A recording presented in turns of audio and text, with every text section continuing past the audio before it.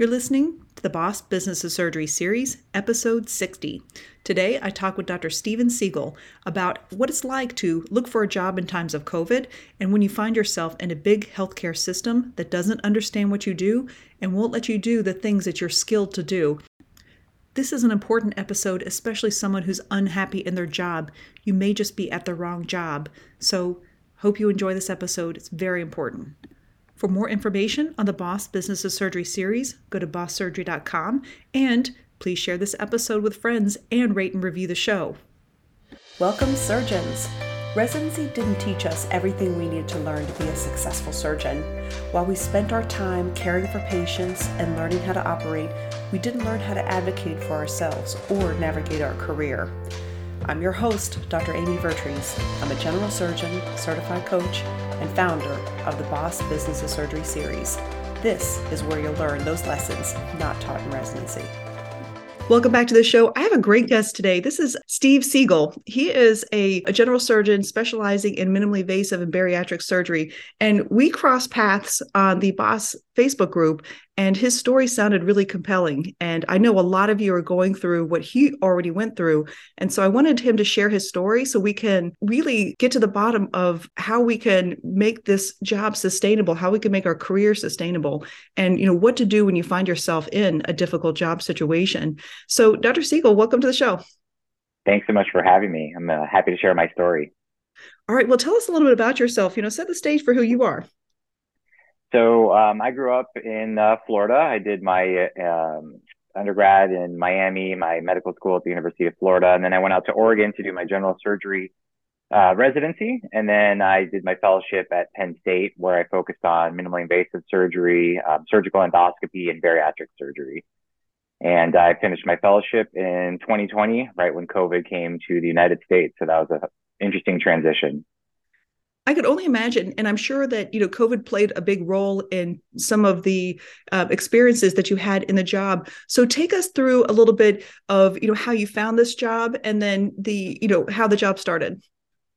So, yeah, certainly for people who come out of training looking for a job, generally you want to start looking for your job that whole last year. But I think around the springtime is the majority of the time when people really start getting out, interviewing, trying to solidify their contract coming out of training. And obviously spring of 2020 is when COVID started to show its ugly face here in the United States. So I would say in the fall, winter of my fellowship year, I had a sense of the job market, my applications were out. And then when COVID really ramped up, I think a lot of the employers, they were not only not offering jobs, they were furloughing a lot of their employees. So that took away a lot of my options. And then in terms of, social and family reasons, we wanted to be close to our family. So we kind of said, not only are there not a lot of job options, but we wanted to be in a particular state. So that made it incredibly challenging.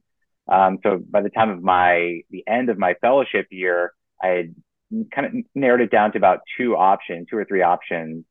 But by the last day of my fellowship, I did not have a contract, and we had a 6-month-old baby.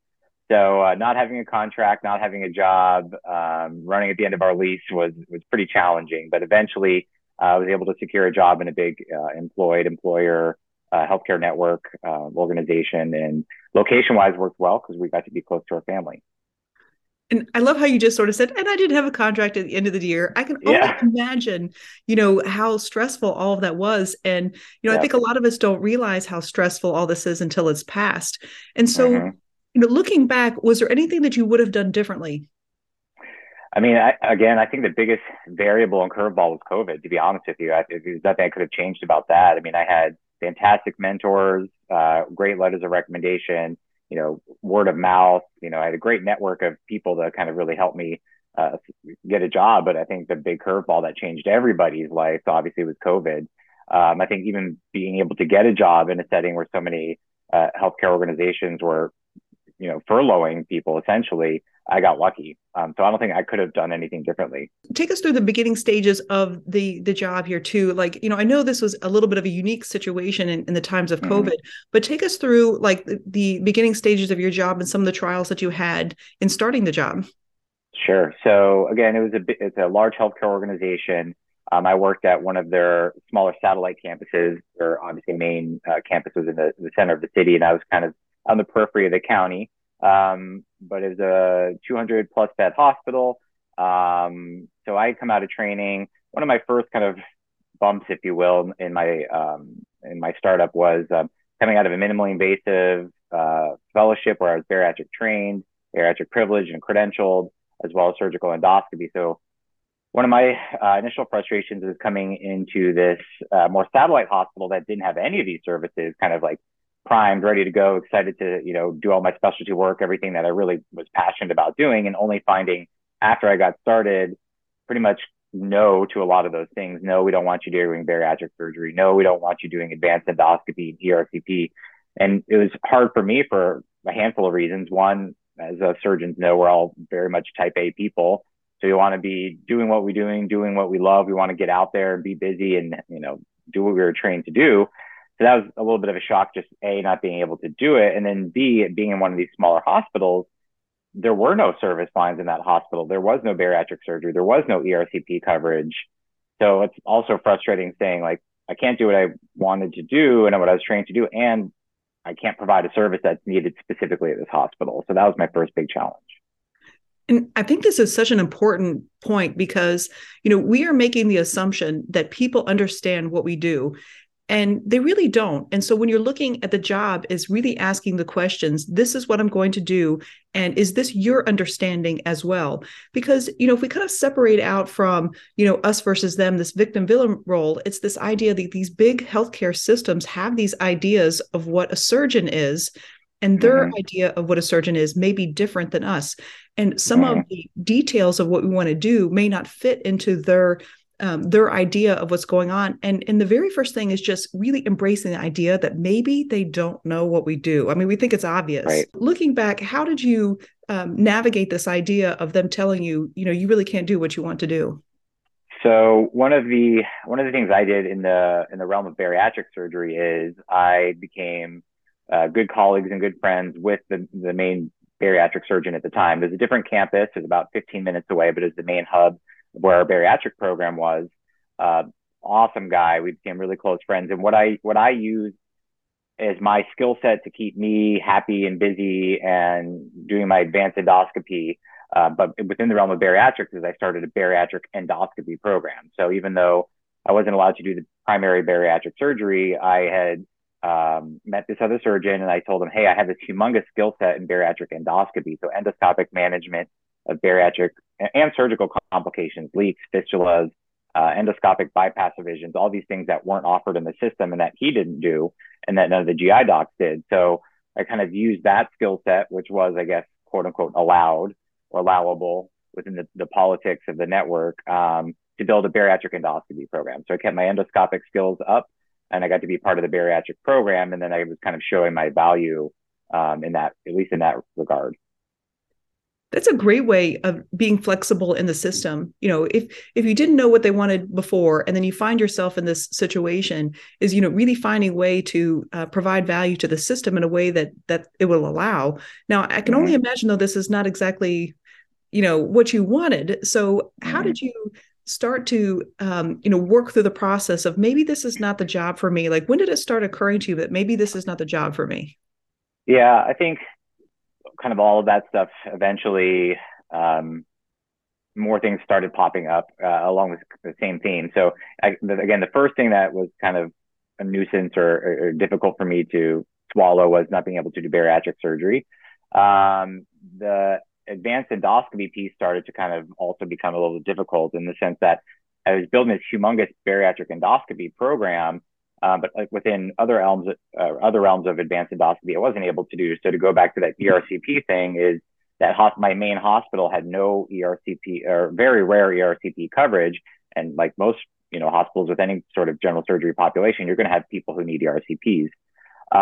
So I had kind of been quote unquote blocked, if you will, by the powers that be, who are at a different hospital, main hospital downtown, saying, we don't want you offering ERCP services at the hospital where I already wasn't there. Those patients, unfortunately, would have to transfer to the main hospital to get ERCP. So it ended up being a huge healthcare resource, poor utilization, in my opinion. But so that was blocked. And then another thing within advanced endoscopy is I also am passionate about foregut surgery, so gastroesophageal surgery. So we have this procedure in foregut surgery called the POEM procedure. It's an endoscopic myotomy where we can treat things like achalasia, gastroparesis. But again, it's an advanced endoscopy procedure. And, when you start saying, I'm a general surgeon who wants to do advanced endoscopy, you get a lot of gastroenterologists who are like, who is this guy and what does he think he's doing? So that was kind of the next big, difficult thing for me to swallow, being told I can't do that. So these things started kind of piling up. And then there's just, of course, just the timeline of it, which is my initial contract was 2 years. So, And this is such a critical point, as a lot of us are doing things that other specialists do. We see this with interventional radiologists and cardiologists and vascular surgeons. And the same is true for endoscopy, is that when you have a couple of specialists that can do this procedure, what is the understanding of the people who are already there? Because, we are being hired by the hospital administrators, we're being hired by a group of people, but they don't always necessarily get the input in of these specialists. And you may not actually know that there's a conflict until you get the job, which is exactly what you've seen. Yeah. And I think one of the harder parts was, I tried my best to navigate the situation politically and have a voice. And what I did oftentimes is try to talk to the administration, our CMO, to try to say, hey, this is what I do. This is the services that I've been trained to do, and we don't offer this hospital. And I would love to be able to extend, the quote that I often use is extend our service lines and, offer more services to our patients without them having to transfer. And just having the difficulty of the CMO not even really seeing how that would benefit the hospital was a little frustrating for me as well. Absolutely. And as there's more of these people within the lines of our hierarchy that don't understand, is that we really have to employ a lot of skill sets of negotiations and really understanding the market and the value and the cost savings and things like that. Just like you mentioned, it makes perfect sense if you say, hey, small community hospital, I'm actually going to bring this service that is going to help other people. And running into these roadblocks that are just a little bit mind-boggling, I can only imagine how frustrating that would be. Yeah. Especially being, like I said, young, straight out of training, type A, just wanting to hit the ground running. And I guess as these things popped up over the first 2 years of my practice, is just the way I kind of see it in my mind is just the whittling away of the advanced training that I had. Exactly. And a lot of that is when we sit there, and there's so many limiting thoughts on all of these things. We're battling against the limiting thoughts of the gastroenterologist of this idea that there's not enough patients, and missing the point of, if we build this great thing, we'll actually get more.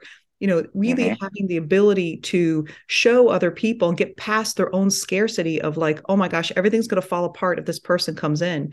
We as a new person are always going to change the dynamics to some degree, and being aware of how that may affect other people is important, and getting, on board with those people early on and reassuring them that, we're all in this together. Right. Yeah. And my mindset, the front of my mindset, no matter what, is not, I want to do this for me because I enjoy doing it. It's for me, it's just patient care, being able to do what's best for the patient. And, having somebody come in who needs their gallbladder out and an ERCP, for example, on a Friday, or they get their gallbladder out on a Friday and for whatever reason they need an ERCP afterward, whether it's common duct stone or what have you, just having to watch them sit in the hospital Friday, Saturday, Sunday, to wait to Monday to transfer to another hospital to get an ERCP, to transfer back, which it ultimately adds at least one more night before they're discharged. It's just, I have a hard time seeing that sort of healthcare utilization, such poor utilization of healthcare resources. Exactly. And I think that you did all the right things you could, which is, letting the administration know and doing all the things. And I mean, really, in this situation, probably the only thing you could have done is do this ahead of time. But how could you possibly have predicted this when you're looking at your job in the times of COVID? So certainly, but it's definitely a call for us to be aware of the systems that we're entering into. Now, take us through a little bit of this thought process of when you were thinking about like all of your skills eroding. I can only imagine, what that felt like. So take us through how you dealt with that, those ideas. Yeah. So after getting, I think it's kind of like the stages of denial.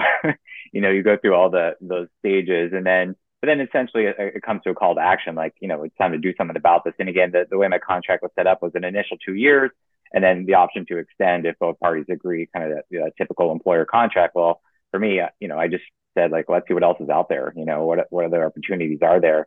And I got very lucky. I went out to do a advanced endoscopy skills course. And that's where I met my current partner in my new position. He happened to be living in the same state. He actually, interestingly, had all the similar training lineage that I did. He ended up doing a lot of his training in the Pacific Northwest, where I got my advanced training as well. And we met, we talked, we got each other's numbers. We just kind of, shared our interests and what kind of, things we like to do, what kind of programs we like to build. He was a solo private practice guy at the time, and he offered me a job to come on board, and it all worked out in the end. What were you thinking at that time? Had you initially thought of private practice, or was this, on your radar at all? I had never, I had nothing against private practice. What I knew is I'm a young doctor who has no, when you're training, you learn nothing about private practice. You learn nothing about the business of medicine, essentially. So I always knew if I was going to go into private practice, I need to learn the business of medicine, which I was not against. I always knew I could never be a solo private practice guy because then it's all on me. But having a senior partner who'd been in the community and been in private practice for 8 to 10 years or so, I knew I could, lean on him to learn the business as I go. So I was actually pretty excited about it because I've never wanted to be, naive to how the business of medicine works. That's one thing about kind of being in an employed model is you can kind of sit back and let the employer handle all the business for you. But, being part of type A and an intellectual type person, I wanted to understand it. So I kind of see it as an opportunity to learn how the business works. What a great example too, because it's absolutely true. It shows what our mindset is when it comes to we're leaving residency. We don't know all this stuff. So we're going to go to this system who's going to show me how to run my practice and do all the things. And then you start to realize that we abdicated the ability to run our practices. And sometimes we end up these situations where they just don't know how to use us. And what a loss to the whole system. And I mean, when you only have 2 years to prove yourself in a system that won't let you prove yourself, I could only imagine how frustrating that was. Yeah, it was a little challenging. It was kind of interesting just having to at times teach the coders how to code, kind of a thing. And I'm like, well, maybe private practice won't be so bad. I can do, take control of all of this. And that goes up to limiting thoughts is that we actually know more than we think we know. And I think the more that we can share all of these lessons of you actually know all of these things and what you need to do to get here is actually not that difficult. And we've already done hard things. I think the biggest challenge sometimes is when we get out of residency, it's like, okay, I'm ready. And then and we've talked about this already before of new level, different devil. Right. Right. Yeah. I mean, I guess the saying goes, I mean, if you can get through medical school and you can get through residency, I mean, you can do anything. It's just a different thing. Exactly. Now, so when you decided to do the private practice, how was that transition going from this big hospital system to a private practice? What were some of the challenges you came across?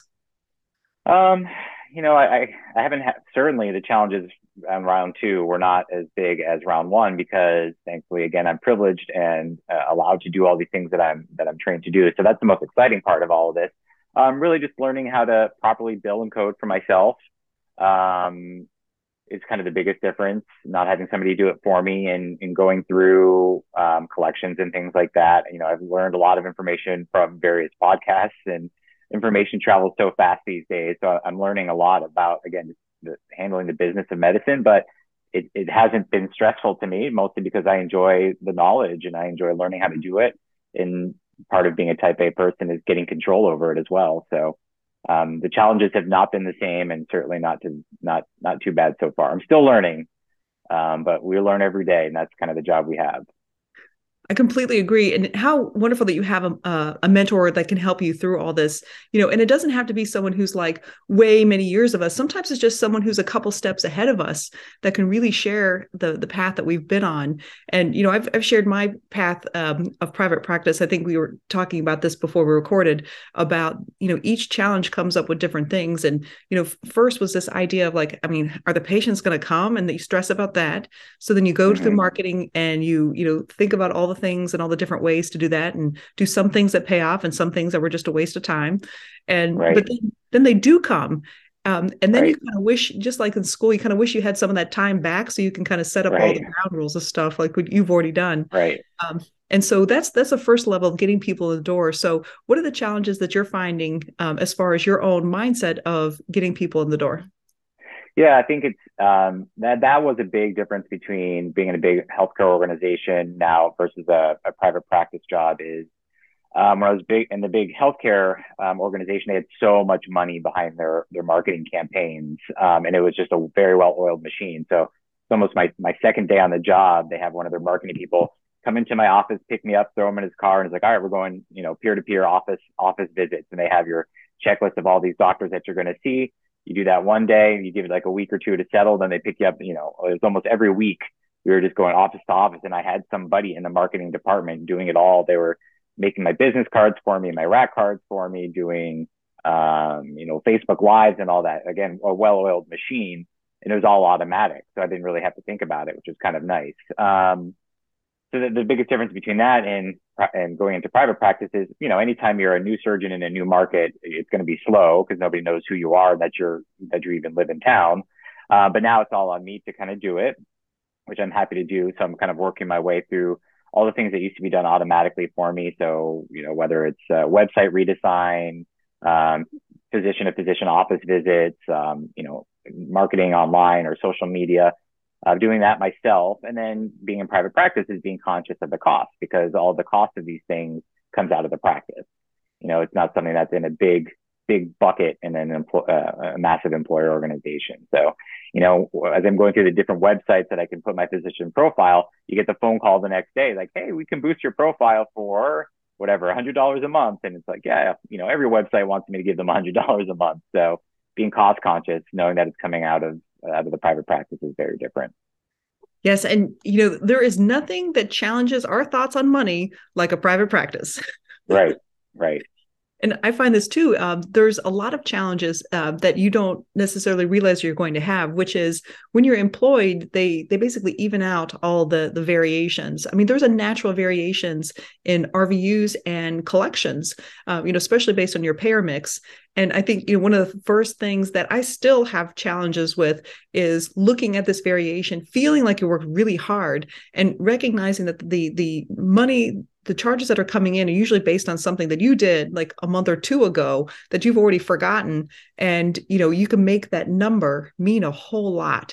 And so, if you look at the finer aspects of the up and down, it'll drive you bananas. But if you step back and have a global view, and actually, I think you probably have to have both. But the ability to manage your mind around large sums of money coming back and forth is probably the biggest challenge that I've had in this most recent iteration. Yeah. Yeah. So I guess being new to this position, I'm still a little bit in the woods rather than, in the trees, I guess, if you will. It hasn't gotten too granular for me yet. So, but I'm sure, like you said, having two different types of views is important. So.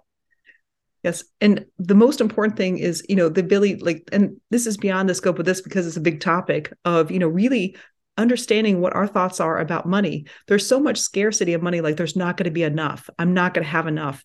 And as your practice builds, it's so great to look around. And if you stop and say, look at what I've built, and then all of a sudden you're like, oh my gosh, look what I've built.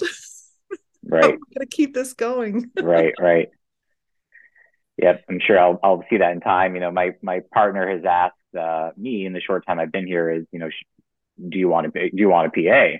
And having been through that experience in my previous job, same idea. Is going after a PA is, I'm not busy and I want to be busy, but I'm not busy enough where I feel like I can keep a PA entertained and busy all day long, and B, maybe justifying the salary. So, I actually responded to him by saying, how about an office MA? We had somebody making the office move more efficiently, the charting more efficiently, check-ins more efficiently. To me, that kind of made a little more sense. So the fact that I have a say in that matter is feels good. That's the thing about private practice versus when you're employed. I had no concept of what our office needed, and when we said we needed the PA, it was a 6 month by committee decision. So very different, very different. Oh, I'm so glad you brought that up because I mean that is like the biggest advantage of private practice. It's both the biggest advantage and the biggest stressor is really Right. asking yourself, what do I need? And then if you really are clear on what you need as far as like, where is the help that I need? And a lot of times we don't even necessarily know that. And so where's the help that I need? And how can I get this in the most efficient and easy Mm-hmm. and inexpensive way as possible? And it's every system is a little bit different, and every time in your career is a little bit different. Because like I agree, like I needed at first like the best MA in the world, and I found one, and she really helped a lot. And then everything grew, and then I was like, well, now I need a little bit. I need someone who could do the orders and someone who could see the patients. And then it came over time. And it's recognizing that we can't look at someone's practice and say, I'm just going to mirror theirs. You know, if that were that easy for that cookie cutter, that'd be, I don't know, we'd all do it. But really, what it is, it's an evolution of asking yourself every day, what do I need? And how can I get this? And those are the questions that will get you the furthest. Right. Yeah. And that's what helped me come up with that thought is the MA versus, or before the PA. I saw myself in clinic all by myself.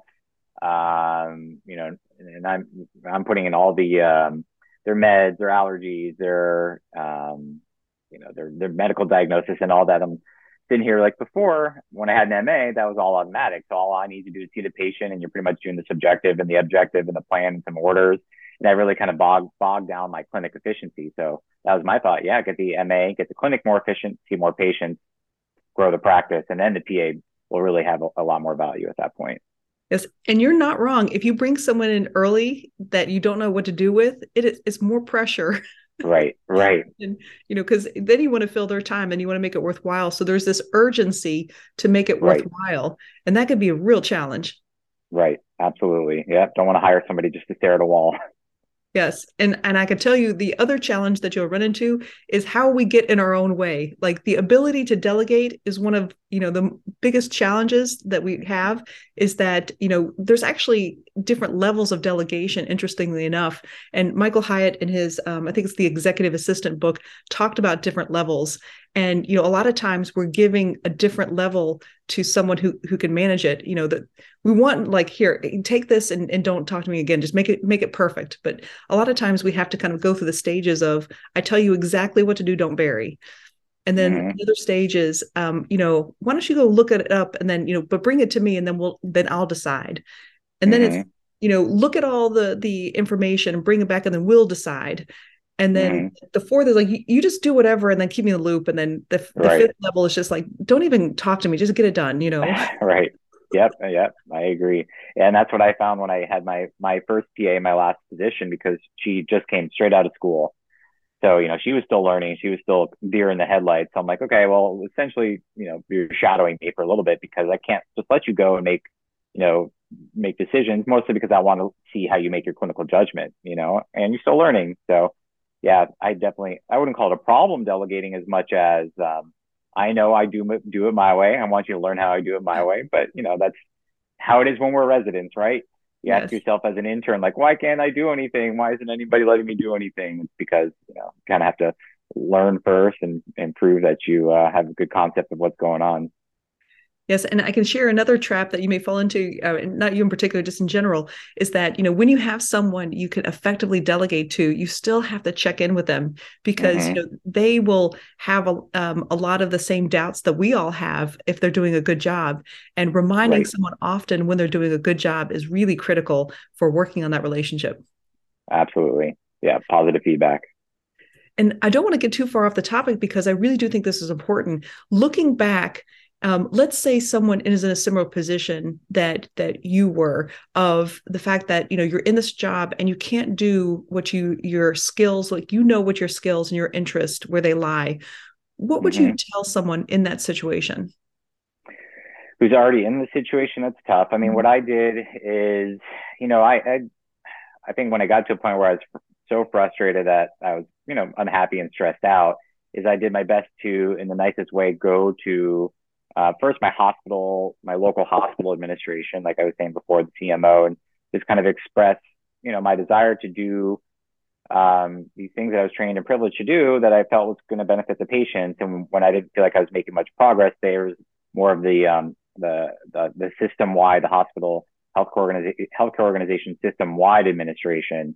They were kind of sitting in the main campus, and I kind of went up to them and just sat and kind of expressed all the similar things and tried to pretty much understand, not only explain that I wanted to provide a service that wasn't provided at my local hospital, but try to understand kind of where the pushback was coming from, because the pushback of saying you can't do X, Y, and Z wasn't, I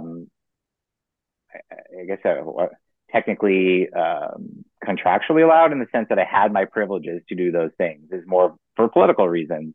And the way I saw it is kind of protecting egos of other people. So I kind of wanted to get to the root of it. Like, hey, can you help me understand where the pushback is coming from? And sometimes their answers were concrete, sometimes their answers were vague, and it just kind of just reiterated the fact that it wasn't a good fit in terms of the position. So obviously, looking for other jobs is really the short of it, is the short answer. And I ended up at a job that wasn't a job that was posted. And that just, I think, goes to show the value in networking and meeting people, just whether it's cold calling or going to conferences, skills events, what have you, and just meeting people. So I remember being at this endoscopy skills course, and talking with my current partner, and being almost shy to even ask, like, hey, what's your employment, what's your practice situation? Are you looking for a partner? But I just went for it, and it worked out for me. So don't be shy, and look broadly, look elsewhere. Don't be afraid to leave a position that makes you unhappy, is the short of it. That's great. And I know that we met actually on a thread that was talking about limiting thoughts in medicine. And what really stood out to me, and this is why I reached out to you, was your limiting thought was, I'm not good enough. And, we hear this, a lot of women surgeons talk about this, pretty readily, a little bit more open about this. And, I can definitely see how this situation can really feed into that limiting thought. And a lot of people may find themselves in that position of, when you're in the wrong job, is asking yourself, is it me? And I know that it's hard not to have that thought of, is this me? And was that a thought that you had? And how did you internally overcome that? I think a little bit. I think part of it, when I was kind of being told, can't do this, and it took me some time to really understand that it was, it just wasn't in the right position. There was a lot of political things going around to make these determinations. But before I got to that point, it's kind of like, do they just not like me? Is this a personality issue? Is it because they don't trust me because I'm young? I was in a very Spanish community. Is it because I'm, not a natively Spanish speaking person? Is there some limitation there?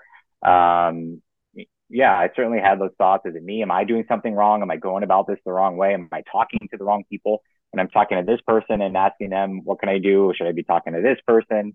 It kind of felt like a ping pong ball, or a pinball, I should say, at times. But I think the progression, again, was kind of going through those stages of grief, and ultimately coming to the realization, like, it's just not a good fit. I know I'm doing the best thing for my patients. I know my number one goal is patient care. I know I'm doing a good job. It's just, I'm in the wrong place. I've seen this a lot, actually, of it becomes an evolution of, you go to this job and you're just starting out, you're ready to test yourself. You run up against the system, and then you start wondering yourself, is it me? And then you learn more about the system, and then you get to the point where, like, no, oh, no, it's not me. It's definitely them. And so then you rail on the system and blame the system. And then eventually you get to a neutral place of saying, it's not me, it's not them. Like, it literally is just not a good fit. Like, I don't have to be the victim or the villain. They don't have to be the victim or the villain. The idea of, I just found myself in the wrong place. And the quicker you could do that, the less, trauma you'll cause to yourself. And the faster you can get to a place where you're going to be. But don't miss that lesson of the idea of, learning of what you really need and how to get it, and that it's okay to do that. And that if you're in a bad position, it's going to feel terrible. You're going to feel bad about yourself. And the longer you stay in this position, it's a rapid course to burnout and to insecurity and to, selling yourself short, as if you follow along this path and you were able to save yourself. And that's why I thought that your story in particular was going to help a lot of people. Yeah, I think, I guess another way of putting it is kind of like the dating game. It doesn't, neither party has to be wrong. It could just be a bad fit. So, But yeah, I would say to anybody who's in a similar situation is you don't have to stay. There's nothing that handcuffs you to your job. Obviously, contracts are contracts, but I think it can be a mutually determined poor fit. I mean, for you and the employer and you, and you know, finding a position where you're happy, as you said, is kind of the way to avoid burnout and have a hopefully successfully long career. Right. And I think being aware of the limited thoughts that we tell ourselves and listening to people's stories and see, like, am I telling myself I can't do that? And is that actually true?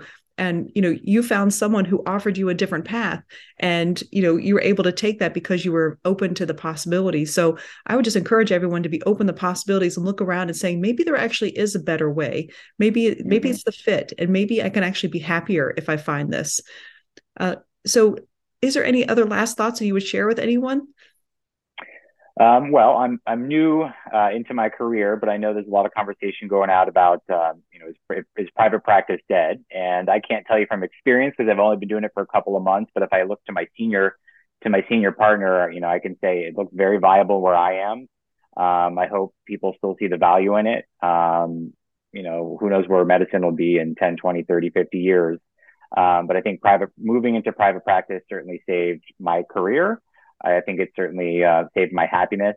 And so I would say for people who think they kind of have to rely on the big employer organizations, is you don't have to be stuck. I think private practice is viable, and make sure happiness is number one. Because one of the things I learned is when I was so unhappy and stressed out in my previous position, I could see it spilling out into my house, into the home, and to coming home unhappy. So making sure you're happy and you're in a good position will really change your life, not just your job. I completely agree. And the mindset and, of private practice is one I think that we're going to explore in the next, episodes, because, I have really gone through a lot of these mindset challenges myself. And, you really have to be honest with yourself, because you can look at one metric and drive yourself crazy. But when you look at the big picture, like when I look at the big picture of private practice, I'm entering in my third year now. And yes, the amount varies over each month. And yes, my overhead has increased as the business has gotten bigger. But I've also created an environment of avoiding isolation, because I have a team that works for me really well, and I appreciate them and they appreciate me. And I've created an entire day of the week, which is, today, which I can do whatever I want. So the 5 days a week, I've actually generated an entire day for myself to do whatever I want, and created a team that both helps with notes. And so at the end of clinic, I'm done. And a lot of these things, I've created systems in place that work when I'm not there. And that's actually what you're investing in. And it's really something that you don't know until you do it. And if you don't stop to appreciate some of these things that are working, that you're not seeing, and your happiness level, your satisfaction level, the level of stress that you have. In some environments, private practice are the way to go. And some, it may be too stressful, but a lot of times it's really checking in with yourself and saying, what is my mindset here? What are my limiting thoughts? What is working for me? What isn't? And what are the metrics that really matter? And am I actually looking at them? Yeah, and I'd say the one other thing as I reflect on the situation is almost irrespective of what model you're in, whether it's employed or private or academic, is really, especially new doctors and new surgeons, is to learn the relationship with your partner. Make sure you like your partner. Make sure you guys work well together. You kind of see things the same way. That can be so valuable, especially for a young surgeon. Because I know when I was having difficult patients or difficult cases, not having a partner there, or just feeling like you spoke the same language and thought about things the same way, can really contribute to stress, is not having somebody there who thinks the same way as you and is really supportive. And my new partner, it's just been amazing, not just clinically. We think the same way. We've been trained the same way. We've been trained by some of the same people, but even just socially, like we hang out almost every other weekend. Our families are friends now. And it's just such a relief to know that your partner is kind of your friend, or at least, feels that way. It's so invaluable, especially being a young new doctor or a new surgeon, just to know that you have that support there, and the support that really feels good. I completely agree. And I think the biggest challenge that we have is isolation. And who would have thought that the bigger system we're in, we actually may be more likely to suffer 100%. isolation? 100%. Yeah. I very much in a huge sea. I felt like an isolated fish. And now in my new position, I just feel like I'm part of a family, and it's been fantastic. I think that's great. I think your story is going to help so many people. So thank you, Dr. Siegal, for sharing your story. Absolutely. Thank you so much for allowing me to tell my story. For more information on the Boss Business of Surgery series, go to bosssurgery.com.